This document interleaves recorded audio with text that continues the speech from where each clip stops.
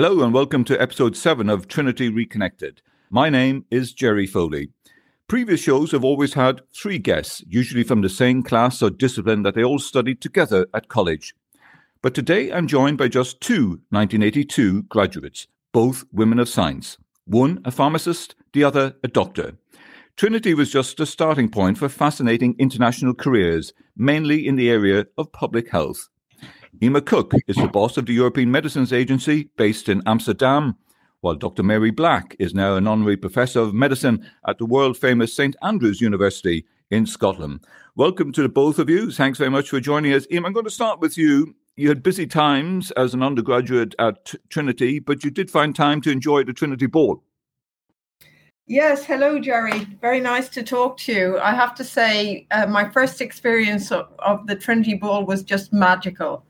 I didn't know such an event existed, and when they told me there were going to be venues in each of the different parts of the campus, I really didn't understand, and it was just magic. Just the whole place was lit up. It was like being in a sort of a fairyland, and I tried to go pretty much every year from then on. Yeah, no, it was magical the way the campus was transformed in this inner world. What about you, Mary? Do you remember nights at the Trinity Ball? Oh gosh, do I remember those balls? I've never seen anything like it. I mean, coming from Belfast, which was a much darker place at the time, I'd go with Emer's word, which is magical. And I think the biggest thing was trying to work out who you were going to go with, a gang of friends or a date. And that was kind of tricky, wasn't it? Yeah, it was navigating that. I think at one, yeah, and I did both. I also was privileged to live in Front Square twice. So I lived in one of the buildings on Front Square, and I lived in the Graduate Memorial Building for years. Well, I was really lucky. So my Trinity Balls, those 2 years, I was on campus. Yeah, fantastic. Yeah. Do you remember George's disco, Emer? Yeah. On the library steps, on the new library steps? Oh, absolutely. Absolutely. Oh, it was just fantastic. I never had the privilege of staying on campus. I always used to envy people who stayed on campus. I mean, that's one element of life at Trinity. But on the academic side, both of you obviously did your undergraduate courses and studies there, but then came back to Trinity. Initially, Emer, you stayed on after qualifying as a pharmacist and did 2 more years as master. So why were you so keen on sticking with Trinity? Well, I've been thinking about this question a bit, Gerry, because, and I think maybe people don't actually realise, but at that time there was only one pharmacy school in Ireland, in Southern Ireland.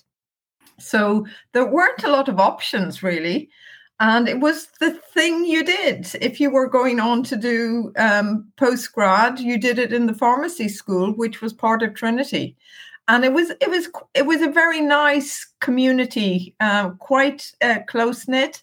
So there was a lot of attraction with doing it there.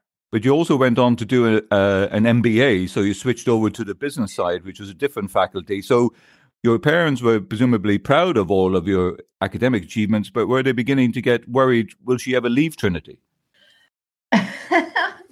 Honestly, I don't think they ever thought of it that way. I mean, at that stage, I was anyway paying my own way. So both for both postgraduate degrees, I was paying my own way. So I think they were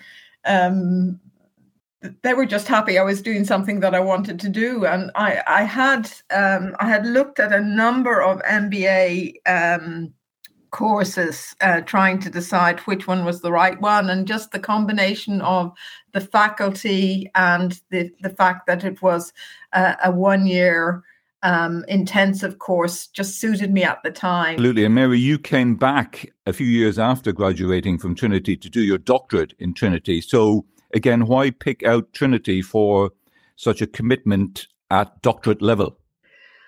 Oh, it's just this odd thing when you do medicine. If you do a medical doctorate, you have to do it in your first university. It's one of these. Didn't realise that. I was living in Serbia at the time, and a mum with 2 kids, and trying to mix this in with starting a couple of businesses. So it worked that I could study remotely. And to be honest, I probably knew more about my subject than anyone in Trinity, but that's not unusual when you do a doctorate. It's one of these things you find out. You become a real expert in something quite niche. Emer, as the Executive Director of the European Medicines Agency, your last few years have, of course, been dominated by the pandemic, the authorization, regulation of vaccines.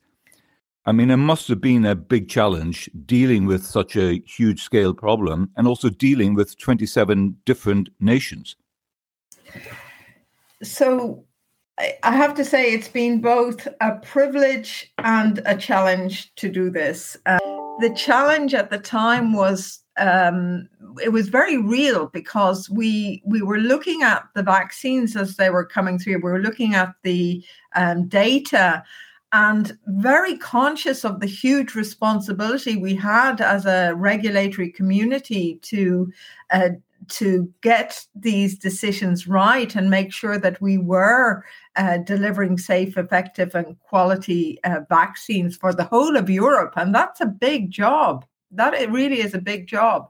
So it was a great time of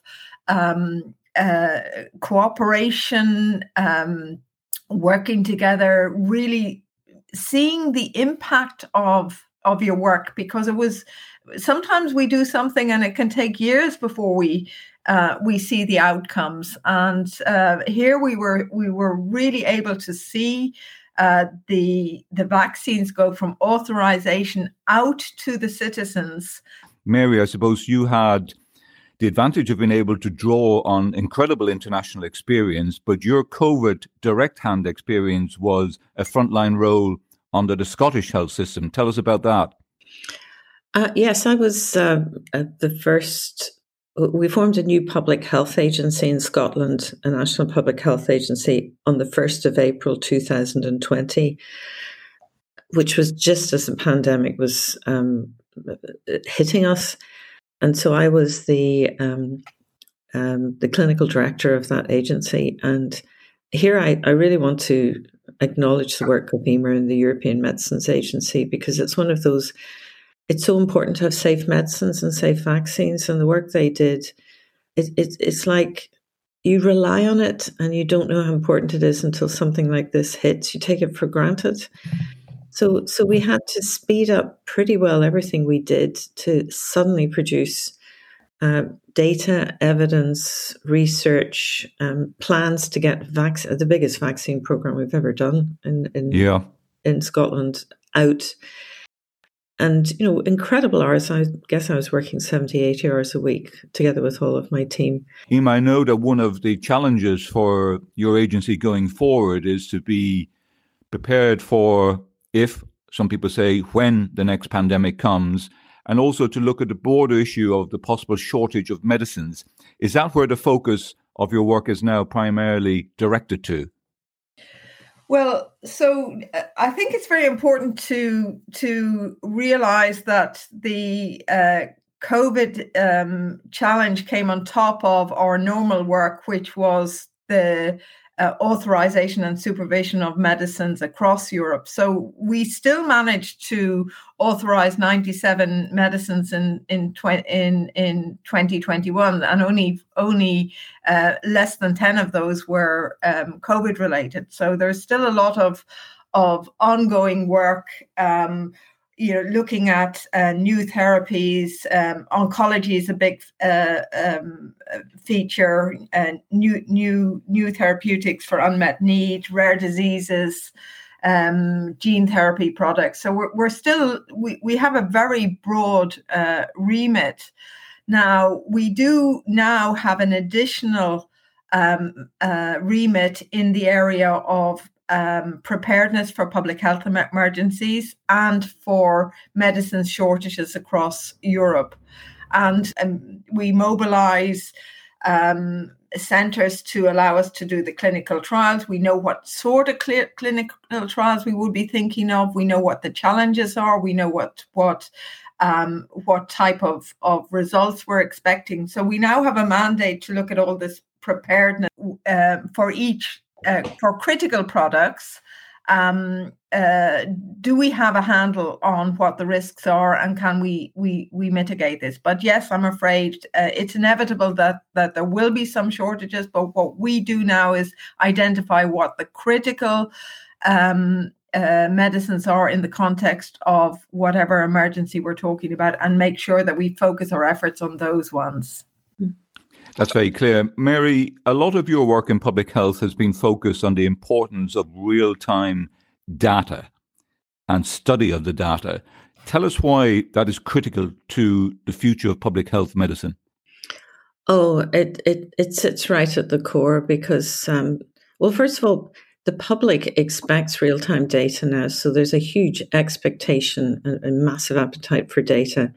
Decision makers want to see the evidence. My learning from COVID was expectations are now set very high on tailored data, available data, data presented in a way people can understand and query. And it's definitely been a thread through my entire career. As you know, Gerry, I founded, I was one of the founders of a data and consulting company, which is now called Beamtree.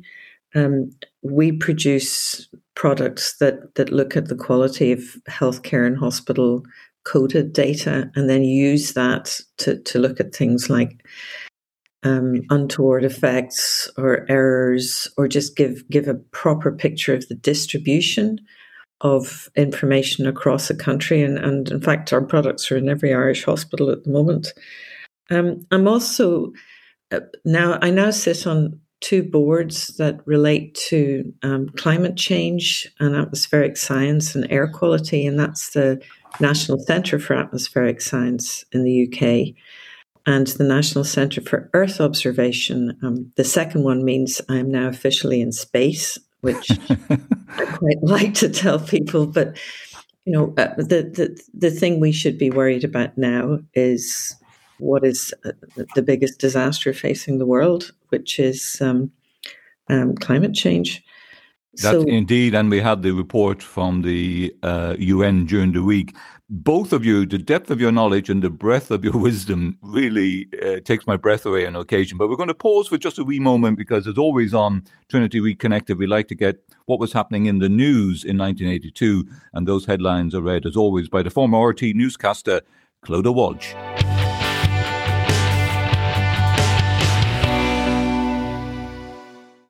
On April the 2nd, Argentine forces invaded the Falkland Islands. The British Prime Minister, Margaret Thatcher, responded by launching a huge naval task force to retake the territories. The conflict lasted until the middle of June, when British Marines took back control of the capital, Stanley. 255 British soldiers died during the war, while an estimated 650 Argentinian soldiers were killed. The conflict also led to a deterioration in Anglo-Irish relations after the Taoiseach, Charles Haughey, refused to support European sanctions against Argentina, saying they were not compatible with Irish neutrality. In other 1982 news, work began on the 128-mile-long Cork-Dublin gas pipeline, then the longest in the country, transporting gas all the way to the capital from the Kinsale gas field. So a war and concern over gas supplies sounds a little bit familiar. Mary, you were all too familiar with the reality of frontline action in a war zone, and that was in Sarajevo. Yes, Gerry, one of the things I did during that awful war in the countries of former Yugoslavia was set up the medical airlift for people who were wounded or critically ill from Sarajevo during the siege. So you can imagine that taxed all my skills of diplomacy, coordination, logistics, and also medicine. In fact, I'm just back from there, where I caught up with some of the medical staff I worked with during that period. We've remained close. And I also have family in the city, which is Not many people know that, but I was working in a war zone where my family were affected. And I also have family in Belgrade, which, as you know, was bombed by NATO. So when I watch what's happening in Ukraine right now, it feels extremely personal and very close. And surely brings back a lot of memories, because you had to evacuate critically injured patients from a war zone. I did. And I also had to field phone calls with relatives who are sheltering in cellars from bombs, and see people, the devastation years on from war, and how long it takes to rebuild not just bodies, but buildings, in fact, lives, and the effect on children who witnessed that. So, and I raised my children in Sarajevo after the war. We came back, and I was part of reconstruction buildings. And I remember having to teach my children not to walk on the verge on a road because of landmines. Wow. And my sister, when we visited her back in England, she said, "Your children are very polite." And I said, "Are you sure you've got the right children? Because they're not very polite." She said, "Well, we just ask, can they walk on the lawn?" And I said, "Well, they're worried it's mined, and they've been trained never to walk on grass unless they're told they can." That is astounding. Emer, I mean, we've never experienced anything remotely like that, but to hear such a direct, lasting impact of living and raising your kids in a war zone. I feel from that the sort of things that I do pale in comparison to the sort of things that Mary has had to do. And I think you need to be faced with the challenges to understand how you're going to deal with them. And I have been so lucky in a lot of ways. I haven't had these sort of challenges. As we're coming towards the end of the discussion, both of you have worked for the World Health Organization, the European Medicines Agencies, other big public bodies. Emer, how would you describe your leadership style? And do you feel a responsibility to other women within the organization? If that's not a sexist comment to make, but I think it's important that both of you have played such prominent roles to get a sense of how you approach the responsibility of being a leader. So, yeah, I always struggle with this a bit, Gerry, because I'm very proud that I am a woman and I am a pharmacist and I'm Irish and I'm in this position. But I don't think of myself as, it's not because I'm a woman. It's because I have the skills and the mindset to do this. And I think what the message really is about using your skills, whatever they may be, and having the confidence to do that. And I think maybe women aren't as good at doing that as men, and maybe that is a sexist comment. But I do find that some of the women I meet, or many of the women leaders, they all doubt themselves in ways that I don't see men doubting themselves. Actually, if I could say, from in my later years in various newsrooms, most of our leaders, news editors, directors of news were women. And there's a more collegiate feel to a newsroom led by women, not always, but quite often, and good at listening, which I think is something us men could learn about. And Mary, what about you in terms of supporting, perhaps mentoring the female scientists of the future? I always think I'm privileged because, I went to Rathmore Grammar School, which was an all-girls school that got a few boys at the last 2 years I was there, but it was essentially a school of girls. And I had a mother who broke the bounds and studied medicine and set up the anaesthetic department in Crumlin Children's Hospital, as it was. And I just remember one of the women I worked with when I was involved with addressing trafficking was a doctor from Moldova who'd been trafficked for 2 years and essentially forced to provide sexual services for 2 years. And she'd escaped, and she was trying to fill in the gap in her CV. And I was helping her redo her CV. I mean, that's the most extreme form of mentoring I've ever had to do for a fellow. So I think I've had so many opportunities that it's my duty to help, repay that what I got back. So I try and, for everything I got in terms of a scholarship or a hand up or support, at least repay it 3 times. And I would agree with Emer. By the way, Emer is clearly a very kick-ass leader. And whether she's a woman or not, she's someone I admire greatly. It's not even just about women. It's about anyone who didn't have the same chance as I had or is excluded in some way, because the world is not fair. So I put my efforts into supporting people who haven't had the same chances that others, including I, have had. But I just want to round off by saying we're recording this on Friday, April the 8th. I noticed that tomorrow, Emer, is your birthday. And last year was a big birthday, as they say. I presume you weren't able to fully enjoy it, given COVID restrictions. Are you planning a good old fun weekend? Well, I thought this was going to be a secret, but unfortunately, when you're in the public eye, there are very few secrets. Yeah, tomorrow is my 61st birthday. Last one to you, Mary. Are you big on birthdays, or is it just another day in the year now?